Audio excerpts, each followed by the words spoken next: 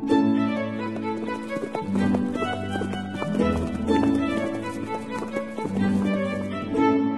listening to Nick Luck Daily. This edition is brought to you by FitzDares, by the Racehorse Owners Association, and by Thoroughbred Racing Commentary's Global Rankings.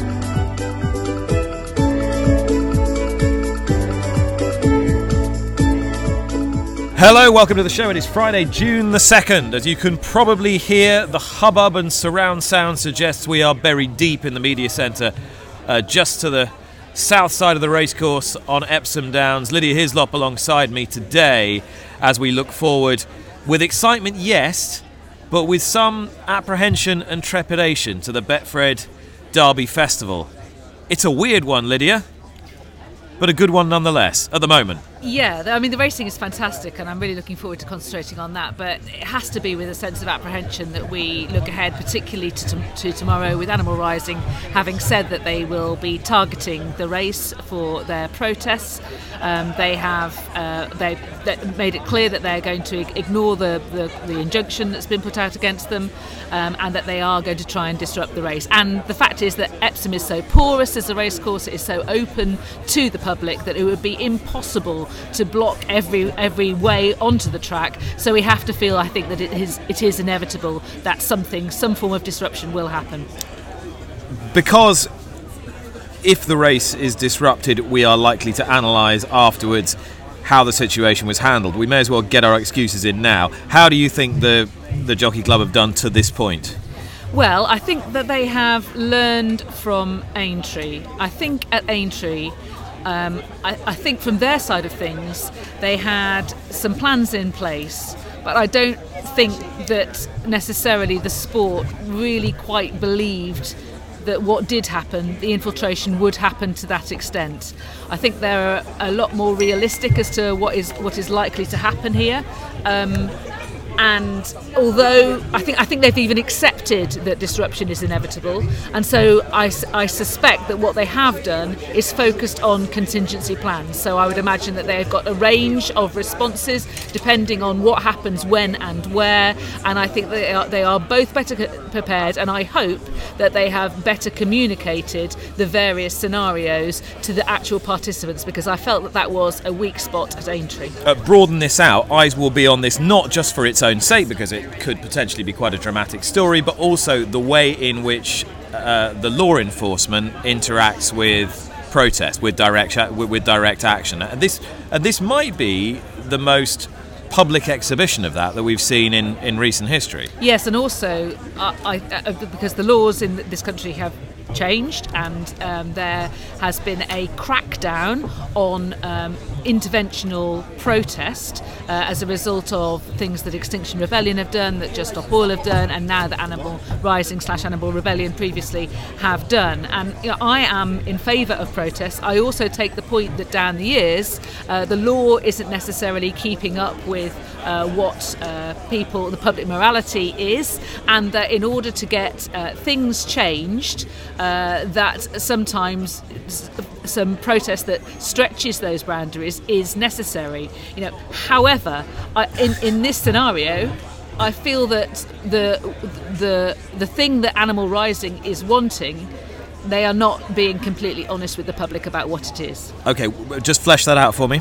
I mean that they talk about want to have a conversation about the public's relationship with animals. Yeah. And they're using horse racing. They've said that they don't have a welfare issue with horse racing. They believe that horse racing loves their horses, that there is no welfare issue with horse racing. They're using horse racing, understandably, because it has a very high profile, in order to shine a light on the conversation that they want the whole country to have about its relationship with animals. And in recent days, members of Animal Rising have been talking about whether pets should be allowed, so whether you should be able to have dogs and cats and guinea pigs. And there's clearly a fissure within Animal Rising about whether they agree on that. Even amongst themselves, they don't seem to be able to agree about whether they think that dog and pet ownership should be banned or whether it's perfectly fine.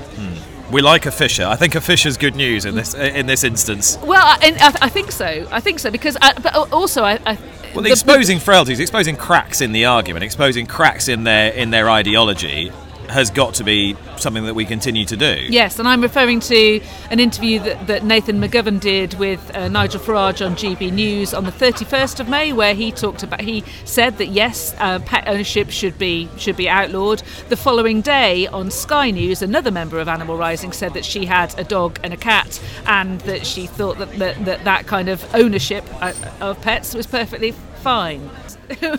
What are you stroking? Right. I said definitely a cat, but I said this is not going to make the cut. So. just for, in case it does make the cut. Nick was there by stroking an imaginary cat in a sort of Blofeld kind of way. She definitely owns a cat. There's a long, white, fluffy one. Anyway, back to the point. If they can't agree, they need to agree that amongst themselves, because they need to be honest with the public about what it is that they are asking them to do and how they see the future to be. And this is relevant because for the public, some members of the public might be quite ambivalent about what they feel about horse racing, but horse racing is just being used here as a vehicle to have this conversation. Which isn't to say that horse racing hasn't got things it's got to address. We've spoken about this many times on the pod, but in this instance here, Animal Rising need to be honest with the public about what it is they are trying to say about our future relationship with animals and what it should be. I mean, even by its normal kind of Friday on the racecourse standards, this is a podcast that is going to be doing a lot of tonal pivoting through the next half an hour. I like a pivot. You like a pivot. There'll be lots of pivoting. Right. Food coming up, hats, all that kind of stuff. But first of all, we need to try and work out what is going to win the Derby, if indeed the Derby goes off this Saturday. Oh, it must go off this Saturday, surely. Okay, enough. The question is whether it goes off in the ITV window, isn't it? Yeah, which it may not. It'll be somewhere, and if it's not on ITV1, it'll be on ITV4, and fingers crossed it's on ITV1. It'll definitely be on Racing TV, either which way, which is where you and I will be. Indeed. So who is going to walk into that winner's enclosure? I think it's going to be Military Order. I think he is progressive. I think he's got tactical speed. He's a full brother to a Derby winner. He's going the right way. I just like everything about him. I can't think of a downside, really. I bowled you just a solid length ball. You've shown the maker's name. You've got right in behind the ball. Played the very solid forward defensive there. The most un-Lydia-ish, I think, for a Derby selection. Why was that un-Lydia-ish? I don't know. It's just he's a very, very solid, safe choice, isn't he? Well, I feel like I can pick holes in so many of the others, really. With the rest, I'm wondering about this drying ground and whether he's got the tactical speed with that knee action. With Auguste Rodin, I can't have how abject that run in the 2000 Guineas was. Now, Little Big Bear had an actual excuse. He clipped heels and then he's come back over a distance that's more suitable and won. Auguste Rodin had a slight brushing. Well, Auguste Rodin might have had an excuse, but if he did, we don't know about it. Well, so that's the problem. There we go. Yeah. Okay. So from where we're sitting, we don't know what the reason for Auguste Rodin, because it isn't the interference, because that was absolutely minimal. Dubai Mile ran really well, went fifth in the 2000 Guineas. Will he actually want a mile and a half? Will Passenger want a mile and a half? He was unlucky in the Dante. The Foxes, the way he hangs. Quite like him. Well, he just hangs. I mean, it's not just the last time. He's done it several times. No, Andrew Balding now. Conceded that on the pod this week. I heard.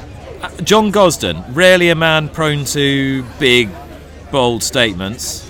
When it comes to confidence behind horses, I mean, he's prone to big, bold statements about all sorts of other things. But when it comes to big, confident shouts about how they're going to run, he said, Arrest is ready to run a bold race. Okay. I thought that was encouragement enough. Yeah, I mean, I like the horse. I think he's a very good horse. He will stay. Here's a question for you: who do you think that Aidan O'Brien thinks is his biggest danger? Passenger.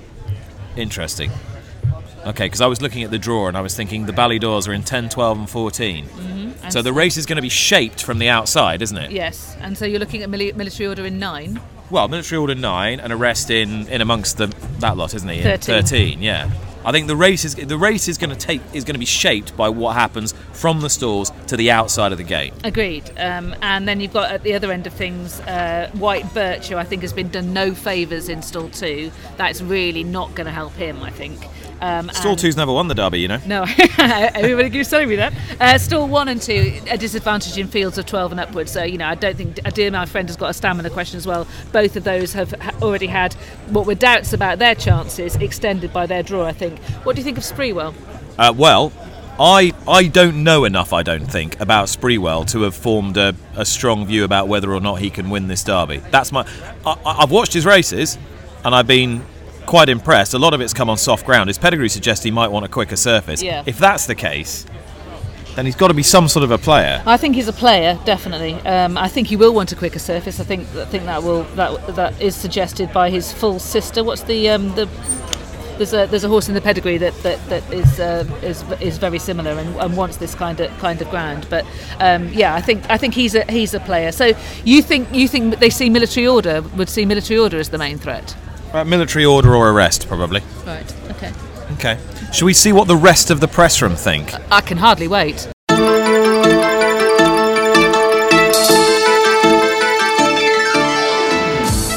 John Lee's Mirror Online. I'm sticking my £2 on August Rodin, and in the belief that he will handle the conditions and the trip much better than he did at Newmarket.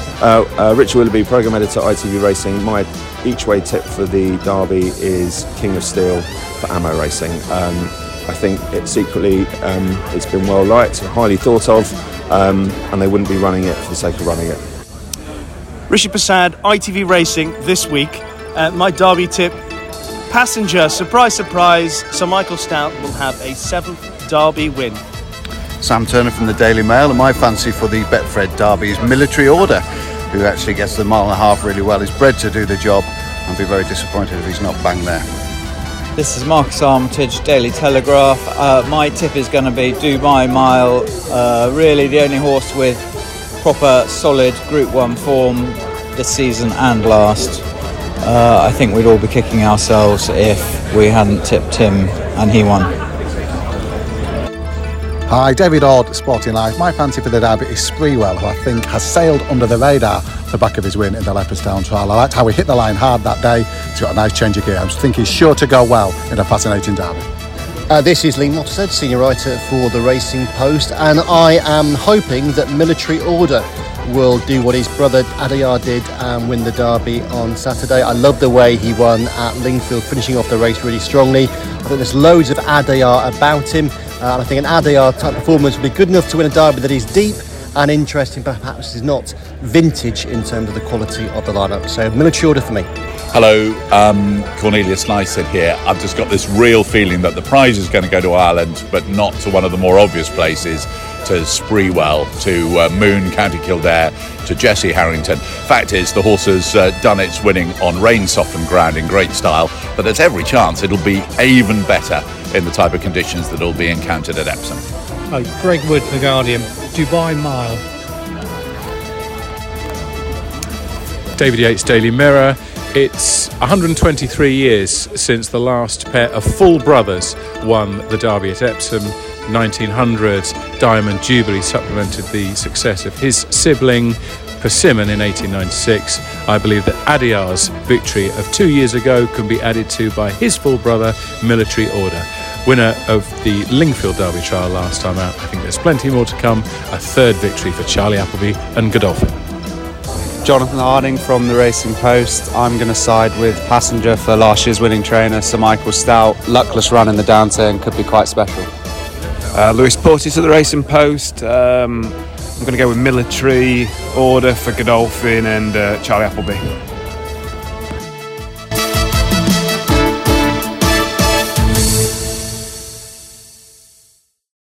Fred Doan, Betfred, sponsoring the Derby for the first time.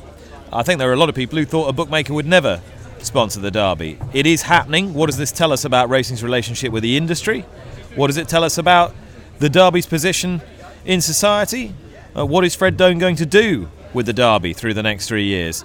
I've been talking to the man who is the founder of Betfred, one of the most prominent bookmaking firms in the country, and who himself has had an interesting and not always harmonious relationship with the industry. And I began by asking him why he's lending his support to a race that began all the way back in 1780.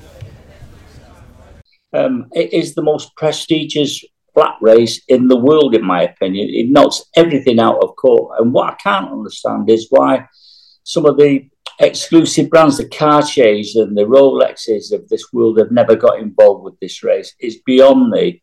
You know, it's from a boy who comes from Salford, and started his first betting shop in 1967. It's been a long, long journey, but it's been a good journey. And I never would, in my wildest dreams, have expected to sponsor the Derby.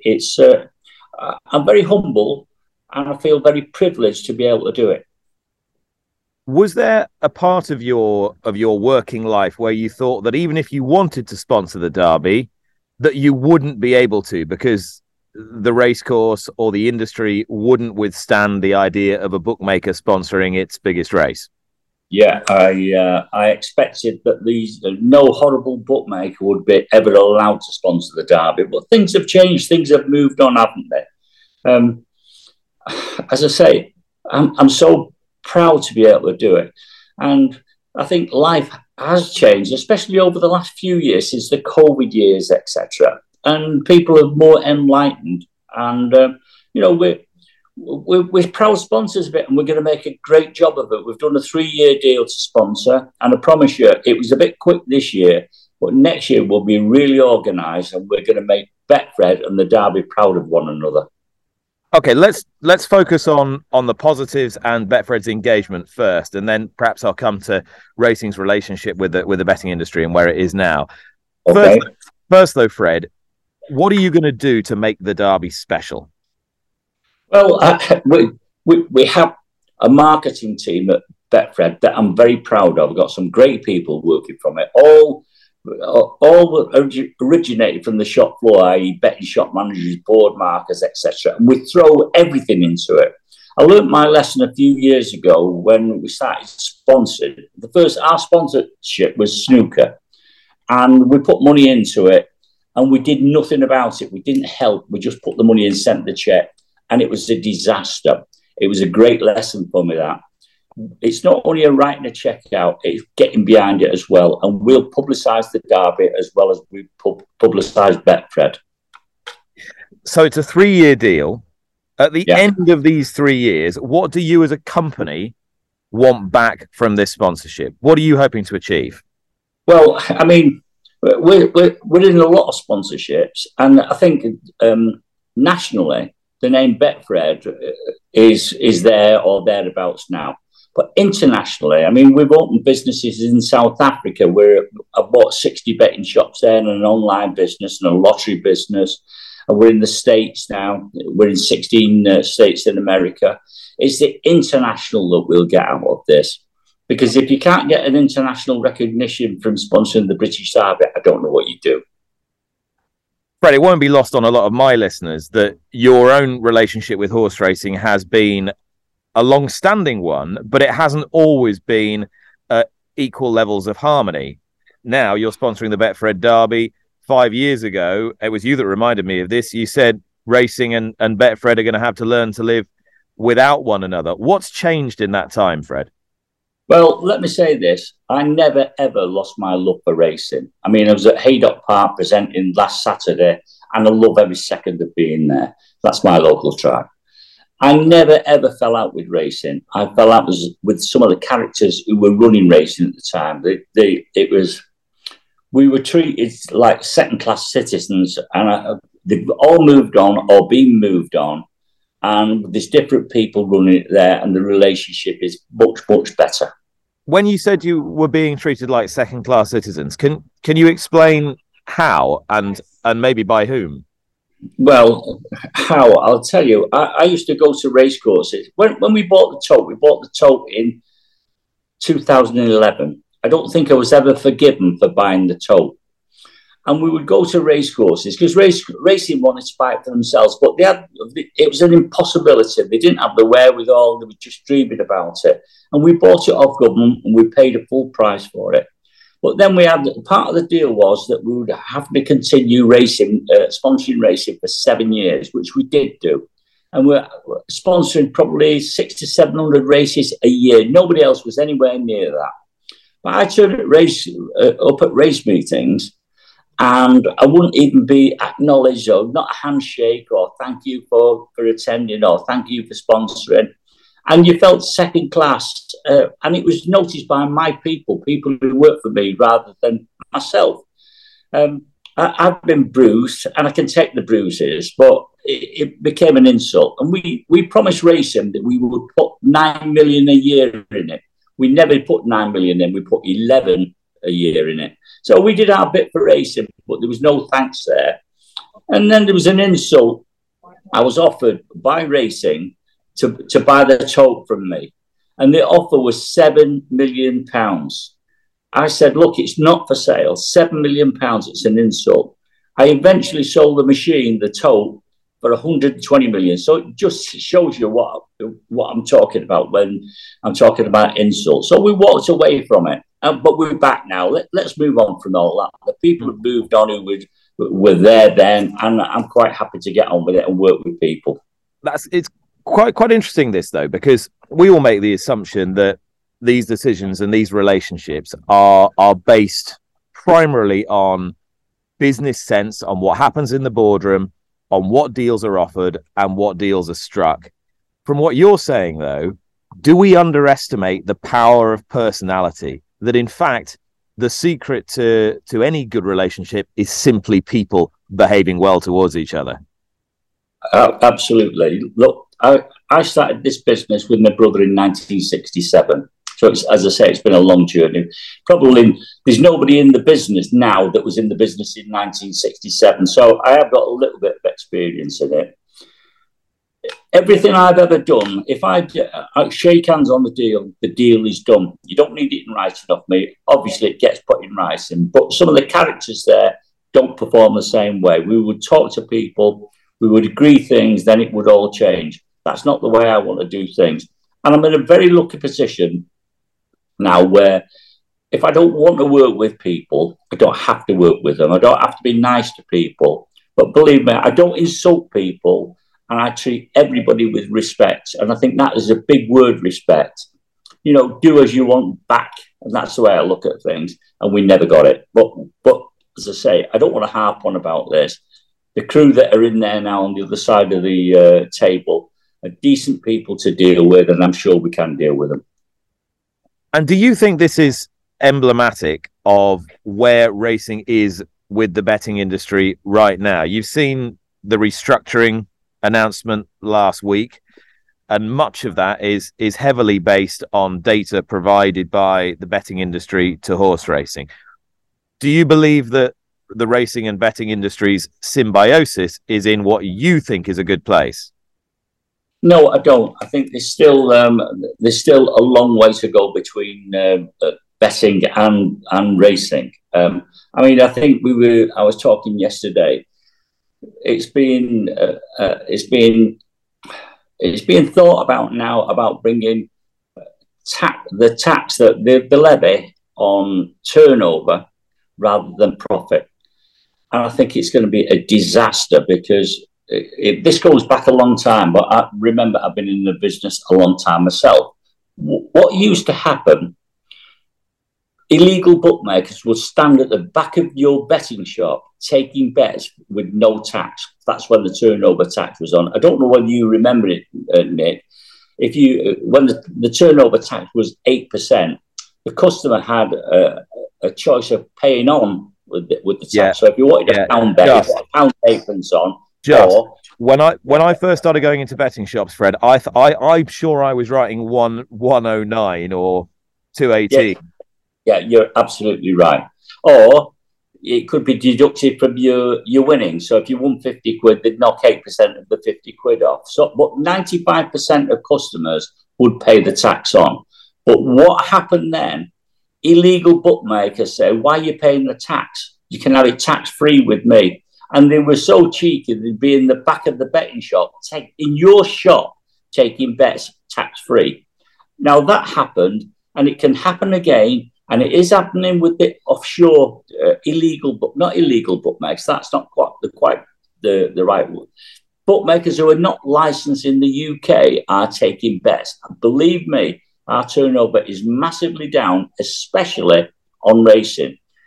Racing and bookmakers have got to work together. The business is very, very difficult now. It's not the same as it was years ago, and it's not easy to survive. Also, Fred, if we're talking about the the benefits or the merits of a turnover model based versus a gross profits model, we can only surely gauge that once we know what percentage of turnover we're talking about. Yeah, but it's all when we're talking across the table, everybody thinks that the bookmaking business is an easy business to run. Believe me, it's not, and it's getting more and more difficult. And if you overdo it, you'll kill the goose that's laying the eggs for you. Fred, I want to finish by talking about you a little bit more, about your own motivation, and about why, after such a long time in this industry and having built up a very successful business, you are still hard at it, still as busy as you ever have been, and still driving forward. Well, I just love working. I love being in the business. If I don't want any of this to sound conceited, Nick, but I'm in many businesses now, and mainly they're all successful business. If we're not successful, we kill the business. We don't want to be running zombie businesses. And I like working with young people and backing young people with good ideas who want to get out of bed in the morning and change their lives. And I've made some of the people that work for me multimillionaires, but I don't give anything. They have to earn it, but I support them. And it's not only supporting them with money, it's supporting them when the banker are knocking at the door, banging the door down, we want our cash back, giving them the confidence to do it and giving them the confidence to do deals. So that's what keeps me going. I want to keep working till the day I die. Because I have a nice life. I've got some good friends. I enjoy working. I'm still very fit. I train every day of my life. And I want to keep doing it. Fred, thank you very much for talking to me, and best of luck with this Derby sponsorship. It's been lovely talking to you, Nick, and I wish you well and all your listeners the best. Thank you very much. Cheers, Nick. Bye-bye. That was Fred Doan, founder of Betfred, the sponsors of the Derby, first bookmaker sponsor of the Derby. Lydia, what did you make of what Fred had to say? I enjoyed the interview, for sure. It was really interesting, and he's going to keep on working. He's clearly still loves the sport in that kind of way. It was interesting to hear how he felt about how racing had treated him previously in the wake of the sale of him buying the tote.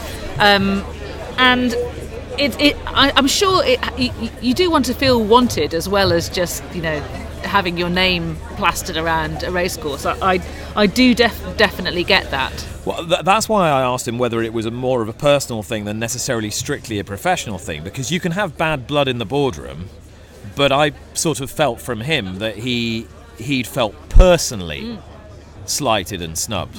I mean, and there's no real, you can't really excuse that, can you?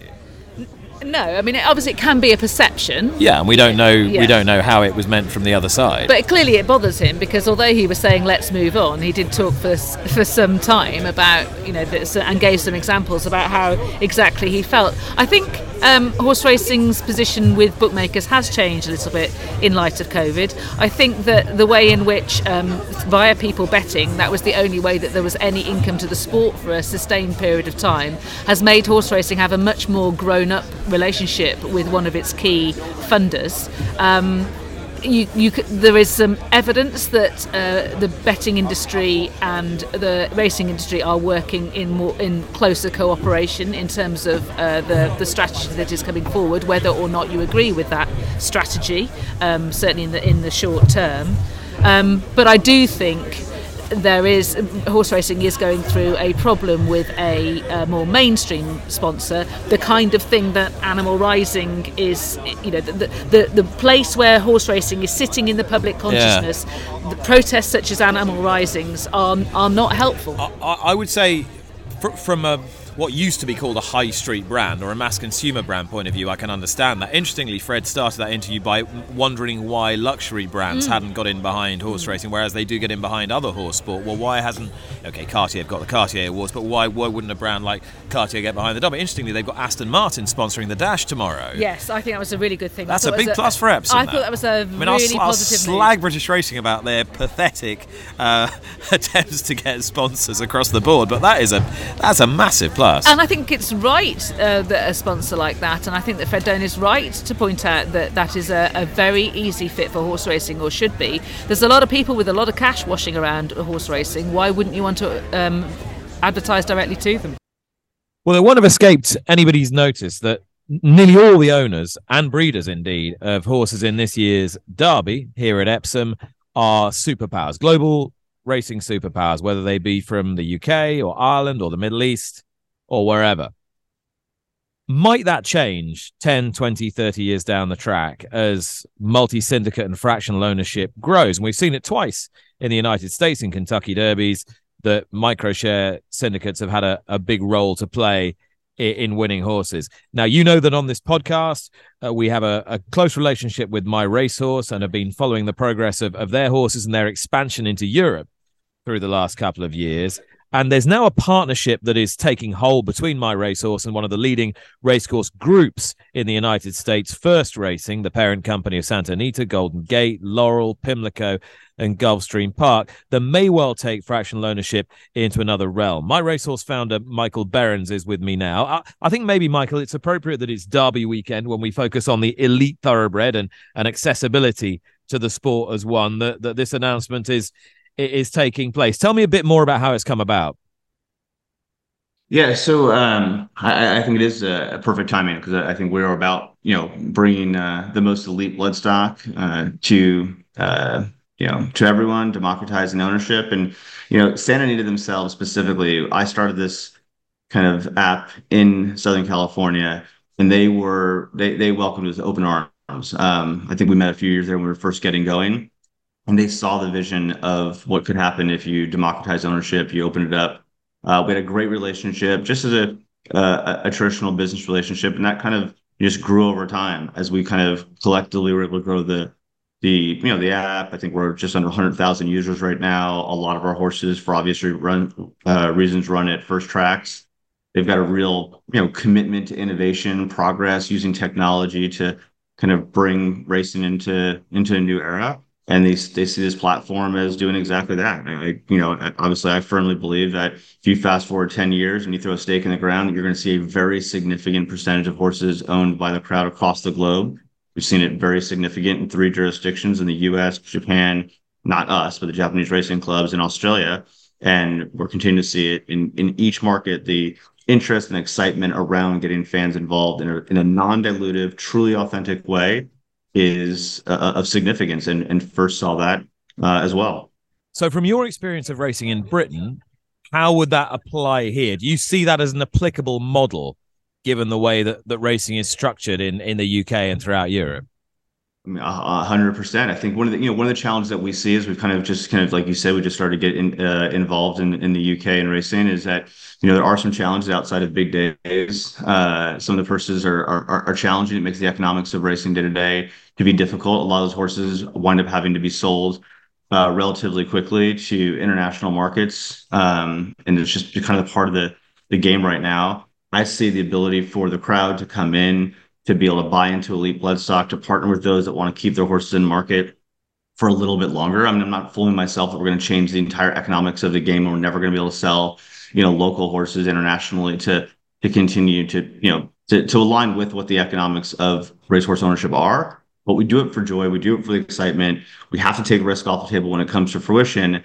I think a model like ours that allows owners to be able to take some risk off the table, to be able to stay in market longer, will prove to be a very significant factor in kind of, in thriving in that ecosystem. Finally, Michael, I'm interested to know how you, through My Racehorse and your partnership with First, are pushing horse racing into other sporting realms, and how those partnerships might ultimately benefit racing.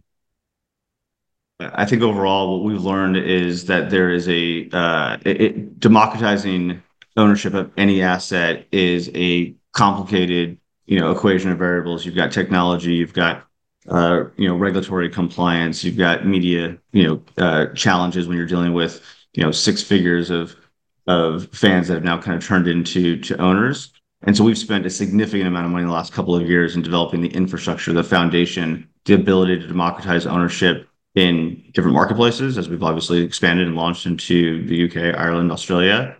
And that investment here that we're making, that First and others have been participatory in this round, is allowing us to double down on that. We're going to be able to expand this into other markets and just be able to bring in more and more asset classes. I mean, you can think, motorsports, you can think of lots of different types. And I think rising tides lift all ships. I don't know, to be fair, I don't know the direct correlation in terms of our expansion to other sports and what that has on racing. I think fundamentally for Experiential Squared, our parent company, be able to take this model that we've refined over the last couple of years and scale it, I think will be significant, overall in just this shift that you're seeing globally of asset democratization, and the direct impacts on racing with our expansion. I think that remains to be seen. Michael, thanks so much for your time. I appreciate it. And just staying, if you'll allow me, in America for the moment, even though it is Derby weekend, I think this is pretty important because this all came to prominence during Derby week at Churchill Downs, and there have now been 12 fatalities during this meeting at Churchill Downs, which has created not just national attention in the States but international attention as regards horse safety. And additional measures were announced yesterday, including a pause of track-based incentives such as trainer bonuses and purse payout allocations to every finisher through last place, restricting the number of starts per horse to 4 starts during a rolling 8-week period, and ineligibility standards for poor performance. Horses that are beaten by more than 12 lengths 5 consecutive times ineligible to race at the track until approved by the equine medical director to return, and these initiatives will go into effect immediately. Lydia, we've seen this before, Santa Anita 2019, immediate action by racecourses in attempt to stem a really unfortunate and aberrant tide of fatalities during one particular meet. It's such a complicated area. We've been asked to deal with it today. I'm happy to. I don't really know where to start, in truth.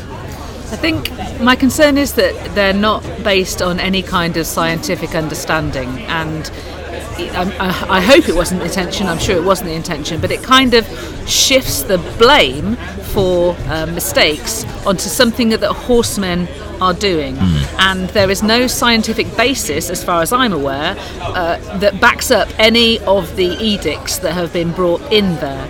And this comes back to something that I've been urging the industry to do in Britain, which is to have a centralised digital medication and veterinary database for all horses, not only because that allows an understanding for the regulator about what is going on out there, it's also better for the horse having a full profile, it's easily reachable at any point when somebody needs to understand a horse's medication and treatment history.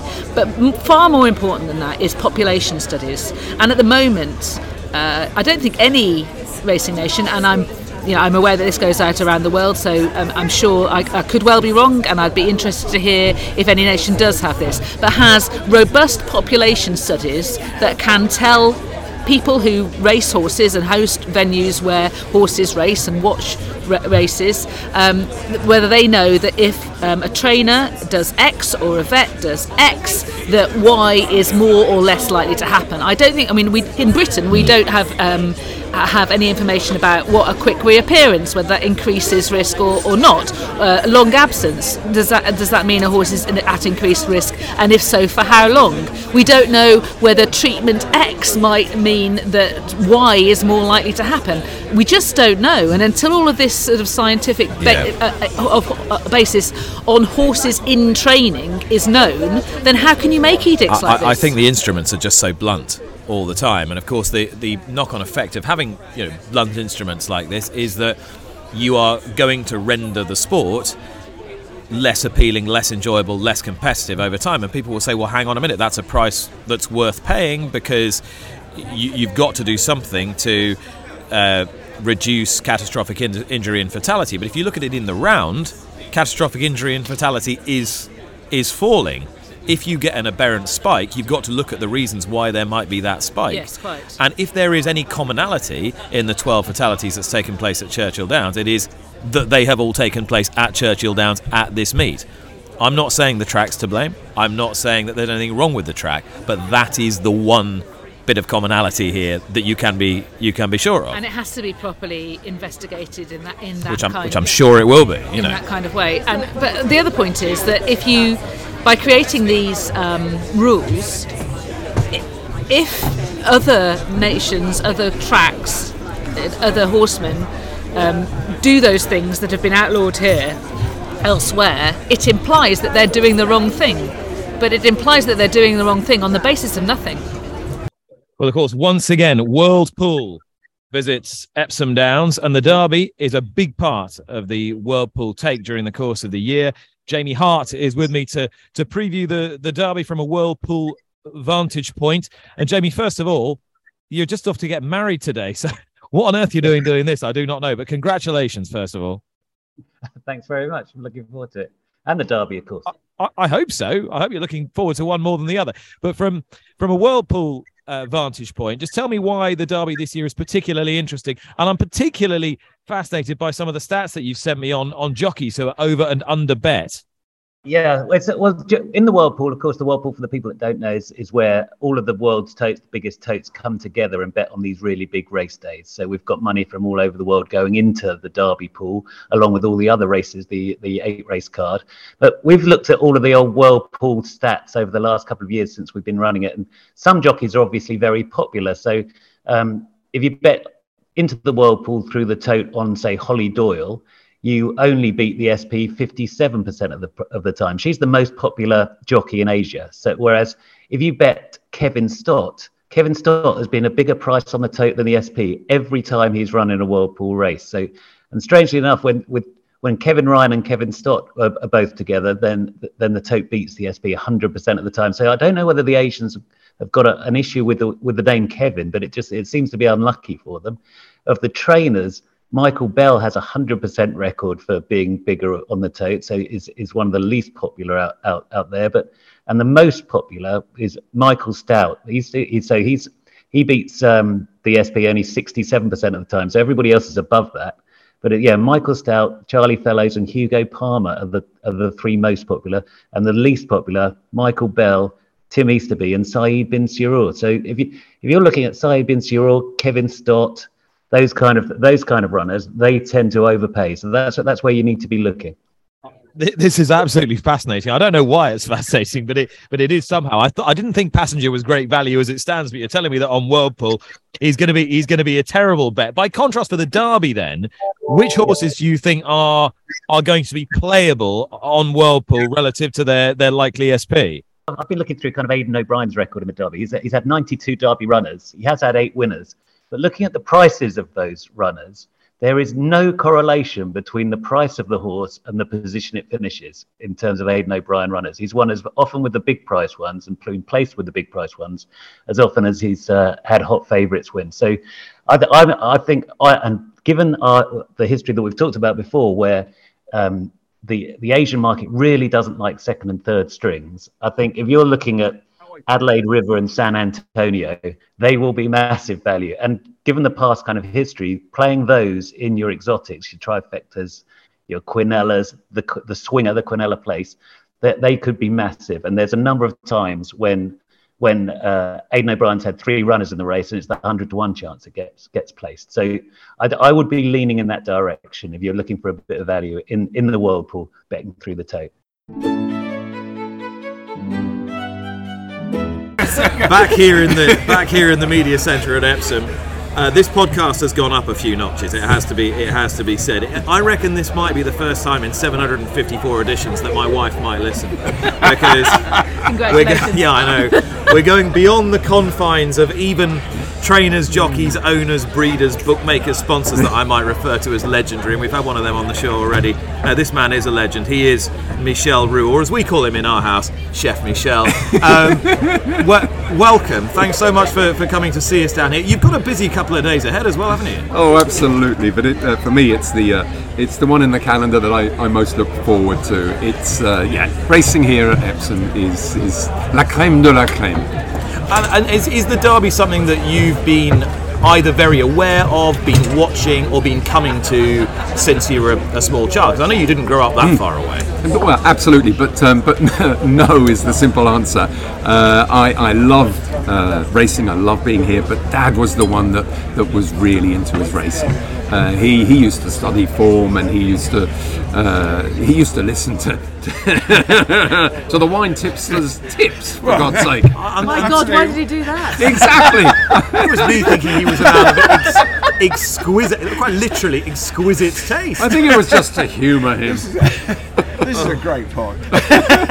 So, Michelle, tell me a little bit about how you apply your skills developed over decades to a race day, catering for a racing audience. Yeah, absolutely. So we use seasonal products, which is very important, where we can local. So, well, actually, everything on the menu is British, but a lot of it is sourced locally.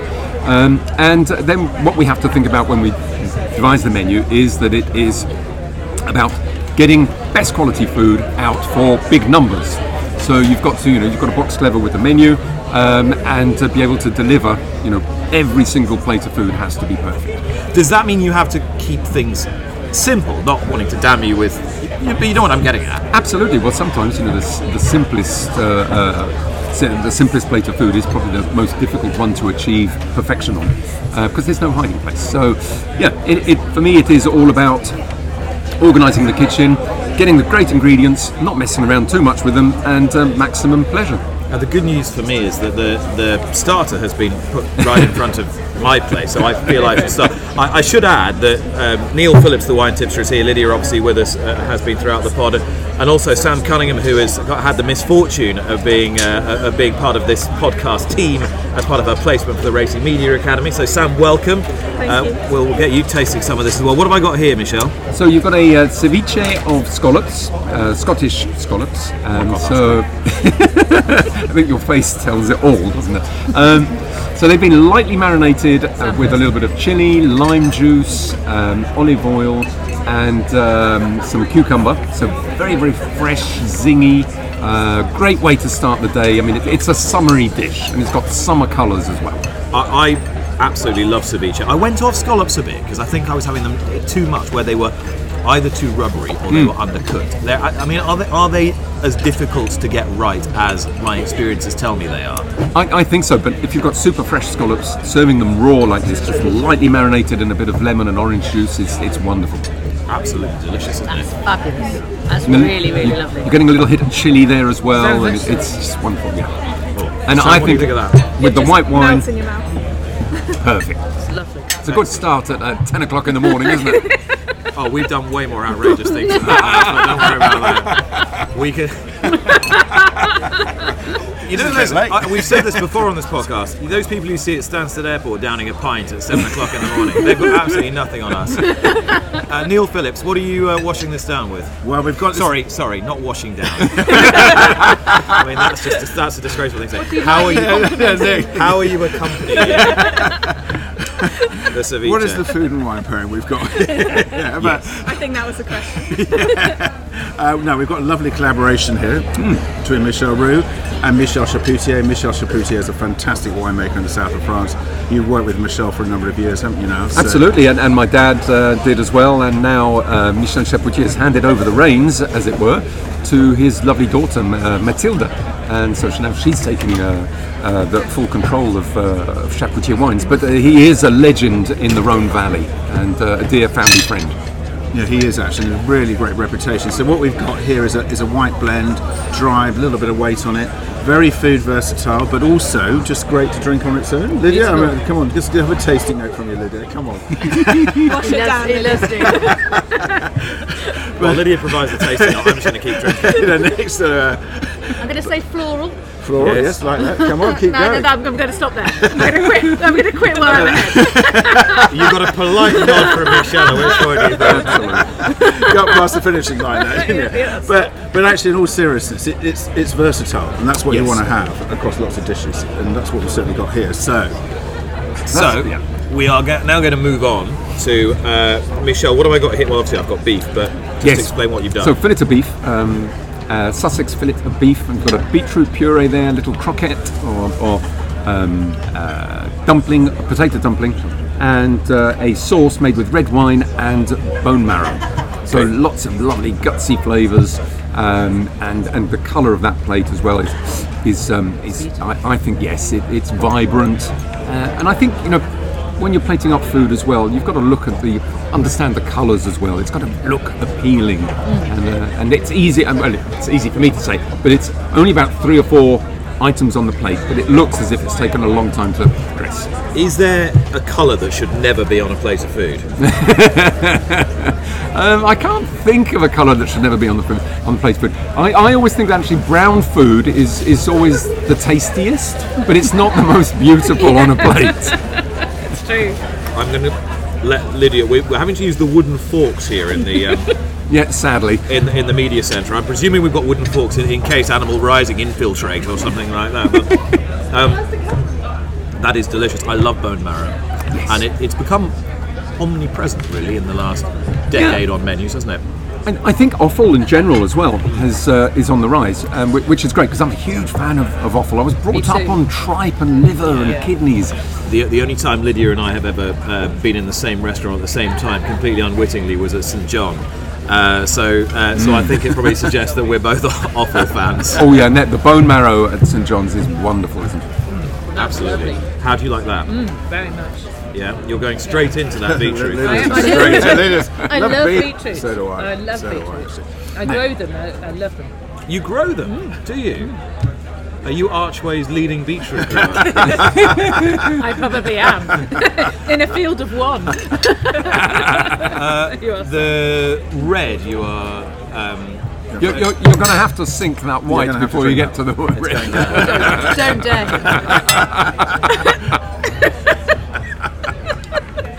It's fine. How long's our show this afternoon? I'll have sobered up by the time the 7th race is run. It's fine.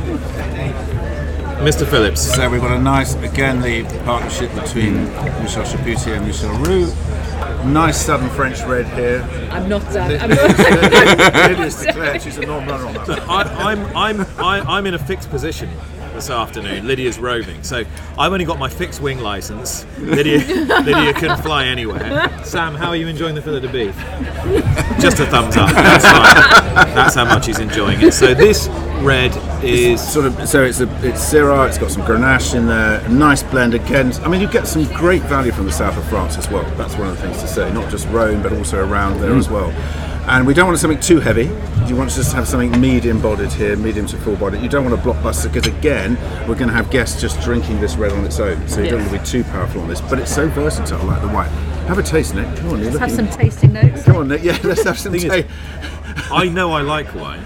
I know what wine I like, but I also know enough to know what I don't know about wine, which is quite a lot. I like that.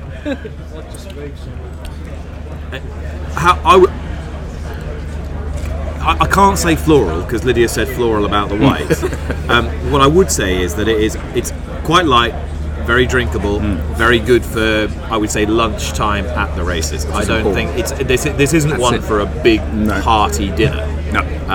And I like it. It ticks the box, doesn't it? It really does. And it is versatile. I mean, you can have that with the beef and be very happy, but you can also have it with a fish and it will work very well because it is floral actually. You avoided the word floral, but it's I would say more fruity as well. It's very, very fruit-led. Low tannin, and the thing is we definitely notice more guests now want to drink lighter reds at lunchtime. There's no doubt about that. Even in comparison to 5 years ago. Yes. We've seen a big change there. Neil Phillips, you have delivered me beer from around the world, wine from around the world. You've converted me to the English grape even over time. You brought me some wonderful chefs from across racecourses throughout Great Britain. now you have delivered Michel Roux to the podcast. Your work is done. Thank you very much. That's it now. Episode 756. I'm off, I know, or whatever it is. Michel, thank you very much for spending a bit of time with us this morning. It's been an absolute pleasure, and thank you for feeding the racecourse so beautifully. Thank you. It's been delicious. Thank you very much. Cheers, Michelle. Come on.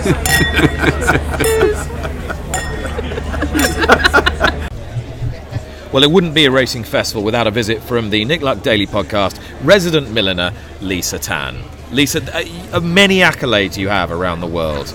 This surely is the finest. I believe so, and I believe it's the one that gets me most recognised. Well, do you know what? This flatters me enormously.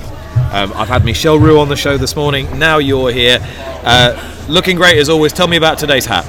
Today's hat is one from my new collection with my signature Cineme petals on it, which can be seen in my auction piece, which is on display in the Queen Elizabeth stand right now at Epsom. So you say your signature Cineme petals. For those who might not be instantly familiar, if you have seen a lot of my broadcast colleagues, Brittany Earton in the United States, Gina Bryce here, and many more, that it's as though the flames are emerging from your head. Yeah, exactly. Everyone calls them different things. I've heard them as flames, I've heard them as flowers, I've heard them as petals and leaves, but I go with petals. But yeah, that gist. I love it. Thank you. Tell me why this year's Betfred Derby Festival for you is extra special.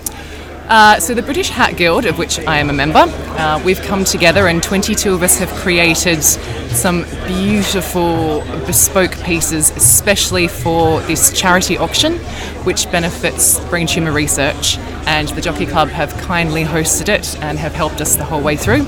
So the hats are actually on display in the Queen Elizabeth stand for you to have a look at in the flesh, and you can bid on them online until Sunday the 11th. And if you want a hat in time for Royal Ascot and you want an incredible piece, we can definitely get it to you by then, and no one will have one of these hats. They're completely bespoke. And the inspiration behind all these hats is actually the royal silks, because we want to celebrate the coronation. So the hats are created in a variety of colours, obviously of the King's silks, which is scarlet, purple, black and gold. And if they're one of those colours that you think you can work into your outfit, then I would definitely encourage you to take a look. And Lisa, we'll see you at Royal Ascot, yes? Absolutely, you will. Excellent, look forward to it. Lisa Tan, resident milliner. Well, how about that then, Michelle Roux. Michelle Roux. Standing right here. I know. And now... Laura, what do you make of the podcast? Do you think... I think the normal epithet is going to be dumped. It's going to be that frigging good podcast now, isn't it? For this edition, anyway. I'm trying this pudding, which is amazing. Okay, and tell me about it. Well, it's sort of like there's a sort of bright red carapace, which you then put your fork into, and it's full of chocolate and fruit. It's amazing. The word carapace only reminds me of the greatest school report that I ever received. Tell me. He wears a carapace of self-delusion. Which teacher wrote that? This was Dr. He's a very eminent man as well. Clearly. Dr. Christopher Tyerman. Taught me history. And this was about you? Yeah. And did you... You're enjoying this an awful lot, aren't you? Far too much. Far too much. Anyway. And when did you drop the carapace of self-delusion?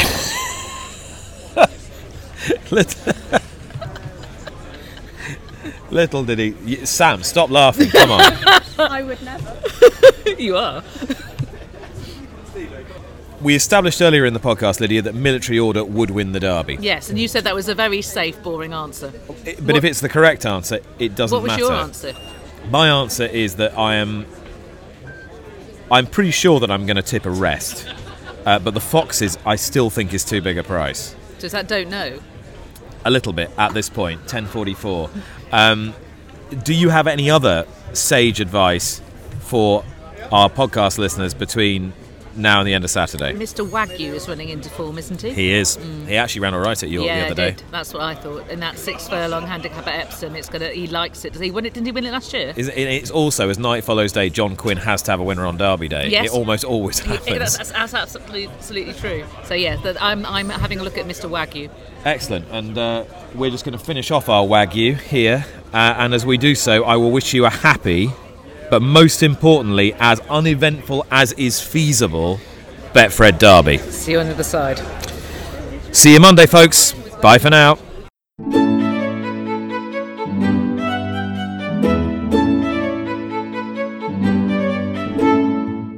You've been listening to Nick Luck Daily, brought to you in association with FitzDares, the Racehorse Owners Association, and Thoroughbred Racing Commentary.